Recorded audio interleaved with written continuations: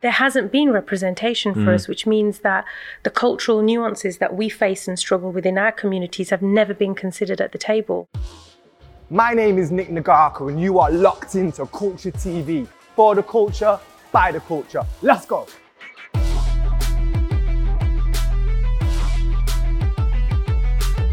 Did you see the candidates this year? For London? Yeah, there were 2 YouTubers on there. Did you guys see? I was like, are you serious? It was a joke. They didn't make it very far, but the fact Sadiq that only just won, didn't he? Yeah, barely. It was a close run between him and Sean Bailey, but What do you make of Sadiq Khan? I prefer him over the competition. if that's what I've got to choose against, you know. We're not given much choice here, are we? I mean, we're in Manchester. We've got Andy Burnham. Everyone who watches this show knows I'm a fan of Andy Burnham, obviously. So would I pick Andy Burnham if there was another option? Probably would. I like Andy Burnham. I do like him. I think he's because I've met him a number of times, spent time with him. He's actually the guy that you see on TV. He's exactly the same. So from that basis, I do like him. But as a general rule of thumb for politics, what do I think? I don't know. Like, we're not given much of a good option, are we? We're not. I think it's difficult because when you don't have representation, that makes it even harder. Because I think for London, Sadiq Khan, it was refreshing to have him there because at least he represents the South Asian community. Yeah. And that's as close as we've gotten to having our voices heard. Yeah. Otherwise, it's just other people trying to speak on our How well behalf. do you think he represents the South Asian community? Better than someone who's not South Asian. Oh, yeah. But that's been the problem over the years. Yeah. There hasn't been representation for us, which means that the cultural nuances that we face and struggle with in our communities have never been considered at the table. Yeah. So if we want to have our problems remedied, it means that we have to have our voices at those Don't tables. you think that's crazy? Because if you think, like, when my dad came to this country from India in 1963 or 4, he was a kid when he came. Mm-hmm.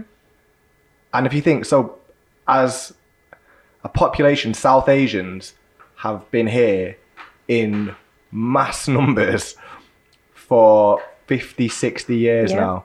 And the fact that we don't really have proper representation at a decent level is it's crazy.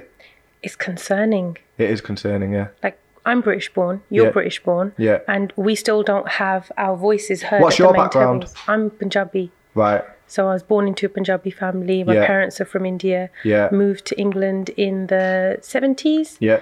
My dad Second wave. Yeah. My dad was like, he was about 14 when he came here alone, and he was the first out of his family. Yeah. He moved in with his uncle, who was kind of his mentor, set up his whole family here, worked his backside off like crazy, and he had 5 or 6 siblings. Called over all of his siblings and his parents, and he was the sole breadwinner, put them through school, through university, got them all married, and that's who he was. He was a grafter. He just worked so hard from his teen years. My dad's story is very similar. Very, very similar. Most immigrants are. They came here and they just worked. Their work ethic was impeccable. People don't work like that anymore. What South Asians have achieved in the United Kingdom, it's incredible. Yeah. As a community, as a society of people, and we were just saying off camera before, it must be, if you include the halves like me, we must be about 8% of the population. Most probably, yeah. Which is between 5 and 8%. You could bet a good 6 million people. 5 million people, say I might be fluffing up these figures a bit, I don't know. I'm just going to nod. Yeah, I mean, I don't know. Don't quote me on these figures. But a good few million people at least come from a South Asian background in the UK. And it's crazy that for that amount of people who live here, for that amount of time, do not have real, solid, firm, established representation at the highest levels. Yeah, I agree. I agree. That's part of the pain, because you don't. So I'm British Punjabi or British Sikh, whatever you want to call me. Yeah. Because I really own my Punjabi heritage. I'm committed to my faith, which is the Sikh faith, and I'm born in England, and my citizenship is British. I don't feel like I belong here. I don't feel like I belong in India. Yeah. So it's like, who am I? And that was a big struggle as a teenager, because here I'm being called a Paki and a this and a that, and go back to your own country. I'm like, hang on. Which this is my country. This is where I was born. Where do I go? Where do you want me to go? And you go to India and you're trying to interact with your relatives there, and they see you as foreign, like, oh, you don't know our struggles here. You don't even know your language. You don't know your culture or your heritage. And they're shooing you out, and here they're shooing you out. And you're like, where do I go? So if we don't have representation in our own countries of citizenship, where do we belong? Exactly. If our voices aren't being heard and our problems aren't being provided solutions. The fact that we don't have representation has allowed certain people in society, like, who have ended up having their citizenship revoked or whatnot, because there isn't a structure in place to protect South Asian British citizens, in a sense. Would you agree with that? Yes. I mean, for me, that hits onto a really raw nerve of mine. I don't know if you've heard of somebody called Jaggi Johal. No, I haven't. Okay, so this is a British citizen. Yeah. I think he was from Scotland, or is from Scotland, should I say, and born and raised in the UK. Yeah. Went to India, I think it's been about 3 or 4 years ago, to get married. Yeah. Went there to get married and got arrested by the police. Yeah. And has been held in Indian police custody since then. Why? Under accusations of terrorism. There is no proof, there is no evidence of anything. Wow. And the British government haven't done anything to extradite him back. He's a British citizen. And, born and raised here? Yep. And the British government have not brought him home? Citizenship. Nope, they haven't brought him home. And it has been appealed in Parliament. It's been appealed to government. Most of the youth in England, the Punjabi and Sikh youth, are still protesting about this and still trying to they're fighting for his rights. If that's how expendable we are, just because our skin is brown, or we've got roots in another country as well, what does that say about where we fit into this government or into this system? I think that if you are not of extended British heritage or white British heritage, there is an element of second-class citizenship here. When it's this expendable, how frightful is that? Have you seen The Road to Guantanamo? Have I seen the film, The Road to Guantanamo? I haven't. About the four lads from Birmingham, around somewhere near Birmingham, from the Midlands anyway. They went to Pakistan for a wedding just after 9/11. Stupid time to go. Very stupid time to go. And then he went to Afghanistan on some sightseeing tour. Again, stupid thing to do. But innocent enough. Like, they're just four teenagers, like, driving around, and they end up getting picked up by the Northern Alliance and shipped over to Cuba, to Guantanamo Bay, where I think they spent... How long was it, Cass? 5 years? Longer than that. That's horrendous. For me, that's frightful. Just last year, there were 5 young Sikh men from the Midlands whose houses were randomly raided. Oh, randomly? Yeah. And there were these charges or allegations put against them where the Indian government is trying to get these 5 British citizens taken to India so that they can, extradited to face charges there? Yes. Wow. Yes. And people were trying to fight against that. And what's the British government saying? There was a point, and I believe that it's being taken to court at the moment. I don't have the full details, like, off the top of my head. Yeah. But there was a point where it was being taken to court because the government were about to hand these British citizens over. Right. And this, for me, like, we're in the 21st century. Exactly. If this can happen now, what does that say about our future? So if, you know, when we're having families in this country, our kids, are they going to be safe here, or are they going to be at risk of the same thing? If someone throws, you know, a random allegation, a terrorism allegation, all of a sudden all the red flags go off, Well, and then you're going to get shipped off to those countries. But why is it that only happens to us? If those allegations were against somebody of white heritage, would it be the same? Or is their life more valuable than somebody who is of colour? If the Indian government asked to extradite 5 white British citizens, we laughed at. Would the government have agreed? No. Would there be people fighting for them to say, please don't send them over there because that's inhumane? It wouldn't even get to that point of people having to fight. That they would just say, are you crazy? No. But at the moment you've got some colour in your skin, it's okay. Yeah. And that's what it feels like, which is, it's painful. Because you just you constantly feel othered and you don't belong. It's backward. It's 2021. And at what point? I mean, the fact is, there is no race. This is the scientific fact behind all of this, is there is only one race, which is a human race. The only difference between human beings is melanin in the skin. That is it. Yep. And that is based off where ancestrally you grew up. If you lived further north, you needed more vitamin D, therefore your skin was paler to absorb more sunlight. If you lived in hotter climates, your skin was darker because you didn't need it and you needed protection. That is it. That is it. And it's 2021 and we're still having this debate. I agree with you. Where you can pocket people based off how your skin reacts to the sun, for God's sake. It is absolutely pathetic. It is. And I think it is, going back to what we were saying politically, I think it's kind of crazy that we've got someone in power, as in the Prime Minister, who has openly said a lot of these crazy, outrageous, very 1800-esque statements in public, and now he's the Prime Minister of the country. And I just feel like, I mean, the Western world, if we just look at the UK and America, has become so wildly polarised. Yeah. And this is not helping a cause like this. That's just because the leadership in most of the major countries has projected that narrative.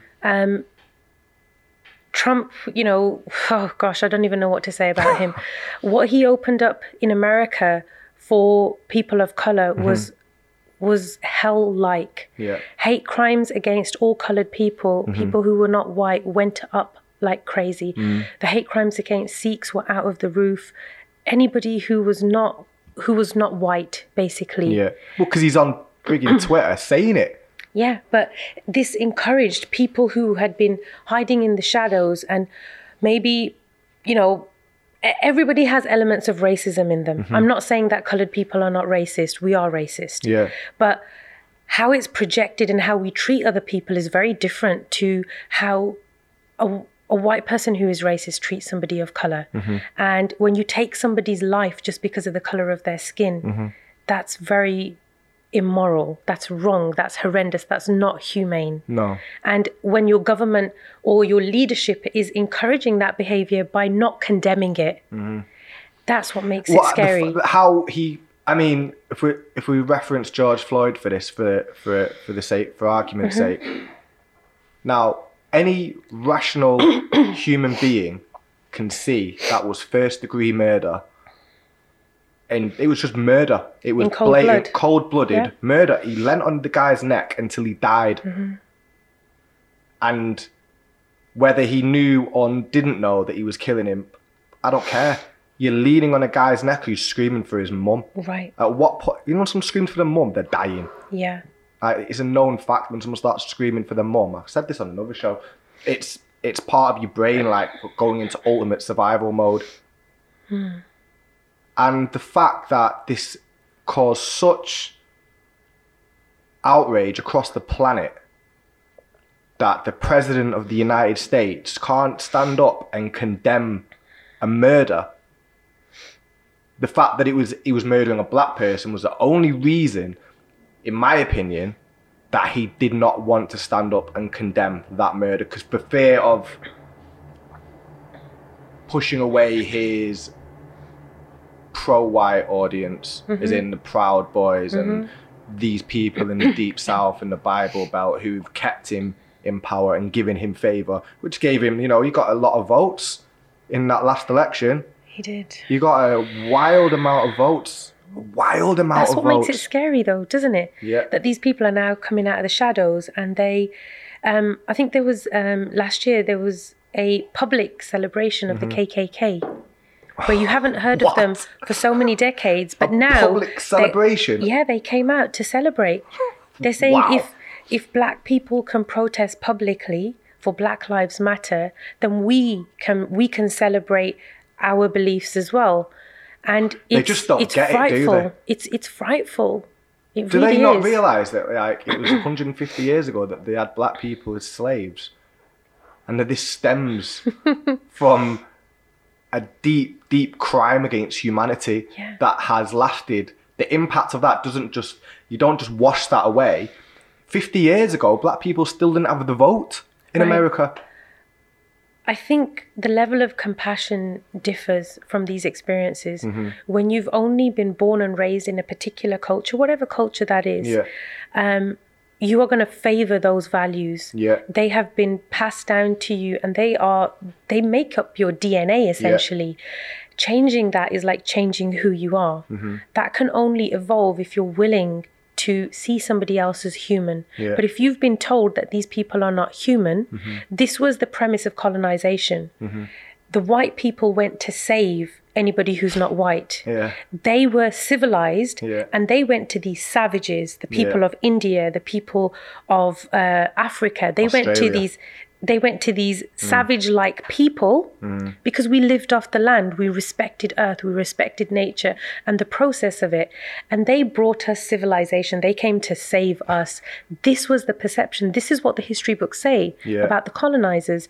And if you look at how black people were treated during the slave era in the US, it was the same.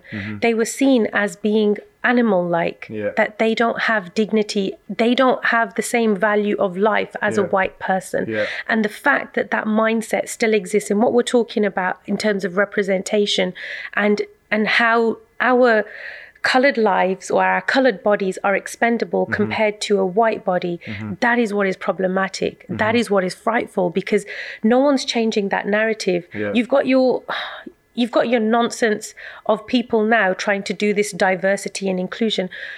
What is diversity? How are we supposed to address that? We shouldn't need to have these committees now forming in every large corporate organization because they forgot about us beforehand. They didn't let brown people climb the ladder. You don't see them you don't see colored people or even enough female people sitting at the CEO or the executive boards of any of these organizations. So we've been forgotten at those points. And now, because the incident of George Floyd woke up the world, literally woke up the world, now everybody's kind of shaking in their boots. Oh shit, we've got to get to the table as well. Make sure we don't get sued for that. It is, which is why I'm saying that it's stupid. Diversity shouldn't be a thing that we should be trained for when you've had multicultural communities coexisting for so long. Is the problem that, I'm from Manchester. You're originally from Birmingham. Birmingham.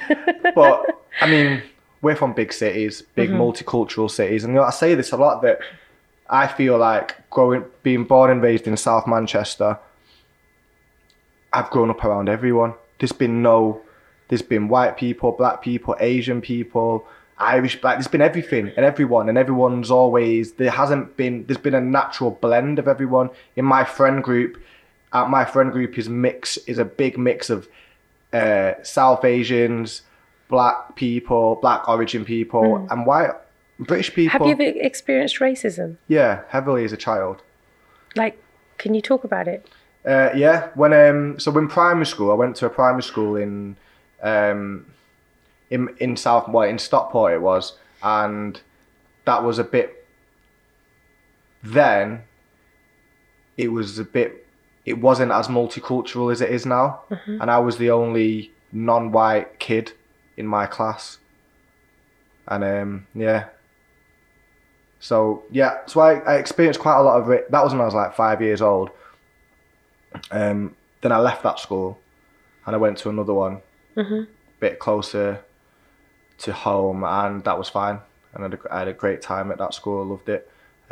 But the first one, that was pretty bad. So when you judge somebody from how, like, you know, you shouldn't judge a book by its cover, but we all do, right? I don't want to be offensive, but if you hadn't have told me that you're multi-raced, I wouldn't have known. Yeah. I would have just thought you're white. Oh, really? That's the truth, yeah. Oh, wow, yeah. I'm saying if I was to judge a book, for me, like the experience of growing up with brown skin and looking different and like we were the cliche Indian family. Yeah. We had a little corner shop. Yeah. Went to school smelling like curry. Yeah. That was the only perfume I could afford. And my brothers, you know, they were brown skinned, long hair. They wore top knots because they were, you know, at that time they were young. It was brutal. Yeah. It was brutal. And it was either survive or die. There wasn't an in between. It was like either you got to know how to fight back and stand up to this, or you become their bitches, basically. Yeah. And you let them own you. There was no in between. There was no compassion from those people who were being so violent and aggressive. Young people, they didn't care. They were trolling, they were bullying, they were like vandalizing. So we'd have our shop windows broken, stuff thrown at the shop. My mom would have to deal with all sorts. She had broken English, but she held her own, you know? And this was every single day. It was at school and it was at home and it was on the way from school or going to the shops or whatever. It was everywhere because we obviously looked different. It's not like there weren't other Indian families in the area, but they became submissive. They became just like, you know, if somebody says something to them, they're going to hide in the shadows. And we had a business to run as well. So if we became submissive, we would have lost business. Yeah. I was a child at this time. So now I'm interpreting my parents' behavior and what they did. But if my dad hadn't have shown us how to fight back or hold our ground, I would have equally just stepped into the shadows, just like my friends did, and said, okay, when someone calls you a Paki or, you know, a towel head or whatever, you just ignore it and you let it become normal. But my dad was like, no, you don't. That's not okay. You say something back, or you ask them to stop, or you make them stop. Yeah. And that's a different experience. Most of the people in my school were white. I was one of the few brown people there in primary school and even in secondary school as well. So I think that how we grow up as children and those experiences, they really change how we see the world when we grow up. And for me, it's no different. Do you think that experience is what's led you down the path that you're on now? 100%. 100%. Because if I hadn't experienced racism, I wouldn't have questioned my heritage. Am I British or am I Punjabi? Like, which one of these am I? Yeah. And it wouldn't have encouraged me to actually research and learn more about my heritage and my roots and, you know, the land of India. And I absolutely adore the heritage of India. Been? Yeah. Yeah. Yes. I go, before COVID, I'd go several times a year. In fact, that was one of my last trips before COVID hit. But at least twice in a year, I'll go back there. To the Punjab, or do you go to different places as well? I definitely go to Punjab at least once a year. I have to. That's where my heart beats. Yeah. But I love visiting the south as well, to like Kerala. Yeah. And that part of India is gorgeous. Absolutely gorgeous. I've been to Bombay quite a lot of times. Yeah. Actually, I haven't been much to Bombay. It doesn't really appeal to me, but it's amazing, you know. Is it really? Yeah. And when I first went as a kid, I hated it. Like when I went when I was 8, and I was like, it was just a huge culture shock for me. Especially coming from living with my mum eating pizza and chips, and then going there and it's real curry. It's not like there it's you not go. like what you get here. It's like it's, Spice level out the roof. Yeah, so all my dad's sisters and that were cooking for me, and it was like that was a new experience. But then the first time I went, I didn't enjoy it mainly because of food and just because I was. How scared were you sitting in a car? I was all right with it, you know. Really? I was all right How with they it. drive? You were all right You know, with it? only when I was older did I get scared. As a kid, I was fine. You know what? I tell you what. I went when I was about 14. Just me and my dad went, and I went to Pune, and then we got a coach from Pune to Bombay. I was terrified. They drove over the mountains. Just right on the edge. Right on the edge, and it's like you're looking out of the window, and all you can see is the bottom of the cliff. Yeah. And it's like they're ragging this coach around these cliffs. 50 miles an hour. Yeah, these roads are not designed. They are not. There's no barriers. There's no safety measures. Yeah, I remember praying to God on that coach. See, that's why people in India are spiritual. Yeah, no, I love it there. I can't wait to get back. I've got a little girl now, so I want to take her. Oh, bless. To Have meet- you been to Punjab? I've never been to. The furthest north I've been is Mahabaleshwar. Okay, you need to go to Punjab. Yeah. Yes. Yeah, no, I do. I really do. I need to see more of it. I only ever go to Bombay and like Pune when my granddad was alive. But yeah, no, I do. I really do. I want to go and see the south as well, like Kerala. I've not been there yet. Okay, I'll be your tour guide. Yeah. All right, it's a deal. No, I'd We'll love hook it up. I'd love to go up there. I'd love to go up there. It's such a magical place. It's as every country has the positive and negatives. Like, the government, I think, is where the negatives come in everywhere. That's where the system fails. But when you look at the land and the people and the culture, there's so much richness. Yeah. Even where there isn't like material wealth, you see the richness in their joy and in how they live. Yeah. And they're getting on with life. Yeah. They're really, just making the most of it. They love having a good time. They love singing. They love their food. Yeah. Life doesn't get any better than that, right? You know, it's crazy. I went to see where my dad was born, in this like little village called Maligaon. It's like sort of not. It's like it's in Maharashtra, but like the north part sort of thing. Okay. And so we went to this village, and it's like a proper bit, like it's a proper it's like a film, like it was a proper. What does it look like? It was like going 500 years back in time. The electricity was here and there. They had water from the well. The roof was a thatched roof. The walls were made of mud. It was mad. And see where my dad was born, in the corner of this room. Oh. And he said, he goes, this is where I was born, here. I was like, where? He goes, here. I went, what? There? He's like, yeah, like literally there. And it was like, wow. And just to see how far he's come from that. But they, like, seeing his family on his mum's side, they still live there. It's still their house. Wow. They're still in that village. How did it feel being there? Especially like you having been brought up in the West, and now you go there and you see where your dad came from. Well, yeah. Well, I mean, you said that you thought I look like a white guy. When I'm over there, there's no. I am a white guy over there. I mean, here some people think different things, but over there, there's like, nah, you're a white guy. Especially over here, you're a white guy. So I do stick out like a sore thumb out there. So it's difficult because everyone stares at me. They stare. I mean, they probably stare at you because you would look very westernized. Yeah, they can tell. They have a radar, even when you dress like them. Yeah. So when I go, I'll be wearing Indian clothes and I'll try to blend in. They'll see your shoes or something. God, They'll see something. They have an eye. Yeah. And they're like, oh, you're from outside? And I'm like, nope, I'm from the village around the corner. But they'll catch me. And I'm like, oh, they've got this radar. I don't know what it is. Yeah.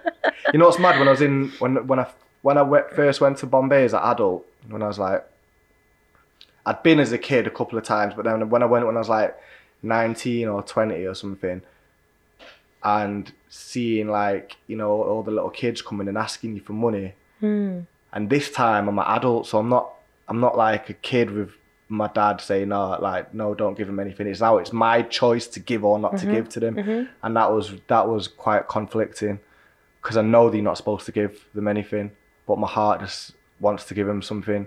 Do you know what I mean? Yeah. But I know it's just going to some gangster somewhere.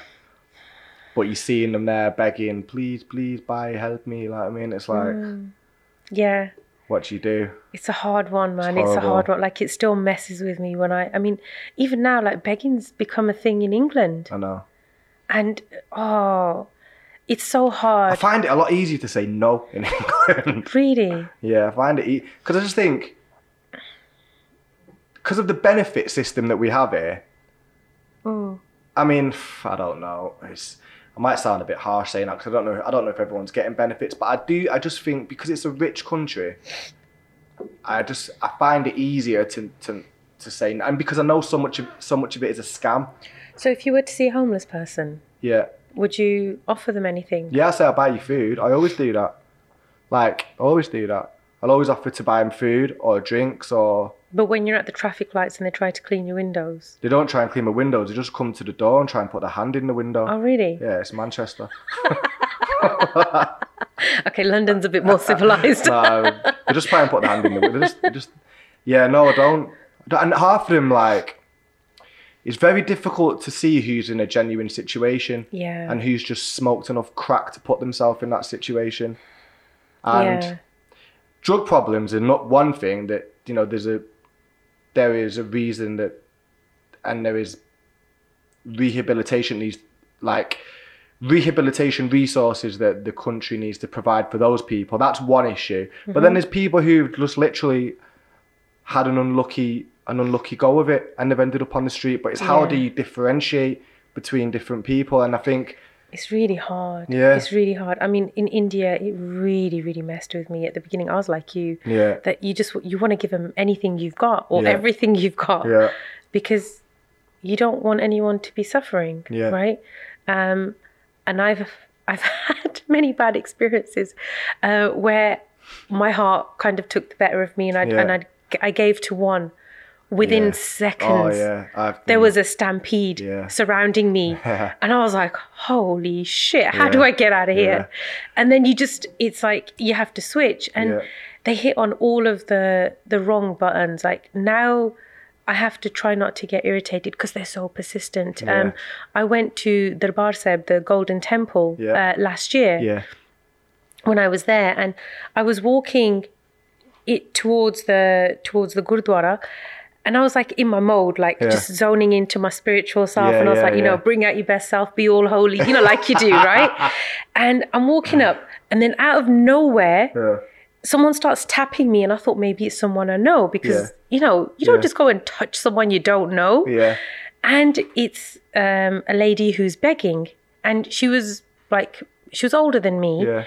Wearing the sari and everything, and you know, like they do the whole please, and they'll call you sister, like Didi, Dede Kush, like give me something. And I was like, dude, do you have to do it here? And then they bring in all of we're gonna curse you if you don't give us anything, and if you do give us something, we'll give you blessings. I was like, sod off. Yeah, nah, don't like, start coming with the curses. Do you know? I was like, sod off. And it really messed with my mojo because I was so into like going and meditating because I hadn't been for so long, and this was what I encountered on the pathway there. Yeah. I was like, man, you just messed with my vibe. You know what? Have you seen? I don't know if these people are in the Punjab as well, but in Bombay there's a group of people who at birth they have the genitals cut off, right? And they're they class themselves as neither male or female. Yeah. So anyway, I'm on the train one time in Bombay with my cousin. And so this like female looking person comes to me and they starts asking me for money. And so I'm this is the last time I went a few years ago. I'm pretty seasoned at saying no by now. Mm-hmm. So I'm like, no. And then my cousin's like, no, you got to give her money. And I'm like, why? And he goes, because she'll curse you. And he was basically telling me that there's this group of people who, do you know about this? Yeah. Mm-hmm. You've got to give them money. So they turn up at weddings and they say if they curse the wedding, give us 10 grand or we're cursing the wedding. And they'll go and give them 10 grand. I know. Isn't that funny? Yeah. They're called kusre. Yeah, that's it. Yeah. That's it. Uh-huh. So for us, we can laugh about this, right? But you know, when you're so absorbed into a culture and into a system, the fear it's real for those people. I don't believe in that. I think that we've got our own strength to be able to cleanse energy. So if Yeah. somebody does, you know, try to put a curse or some other shit on you, Yeah. you've got the capacity within you Yeah. to connect with your inner strength to no one can cleanse put a that. curse on me. But I put you my do. curse on me. You do. If anyone's putting a curse on me, it'll be me. But these guys, like, they'll go and extort people. That's Yeah. if they know that there's a wedding happening, Yeah. they're going to turn up with their crew. Yeah. And that's what they'll do. Yeah. Pay us X My amount. cousin was scared. Otherwise, we're going to give you Yeah. a curse and their marriage is going to fall apart. Yeah. And they'll never have kids. Yeah. That's what they'll say. Like, Yeah, because honestly, it's a great business model. It's a great business model. It's a win-win, that, isn't it? Give us money. If you don't, you fucked, basically. yeah. Wow.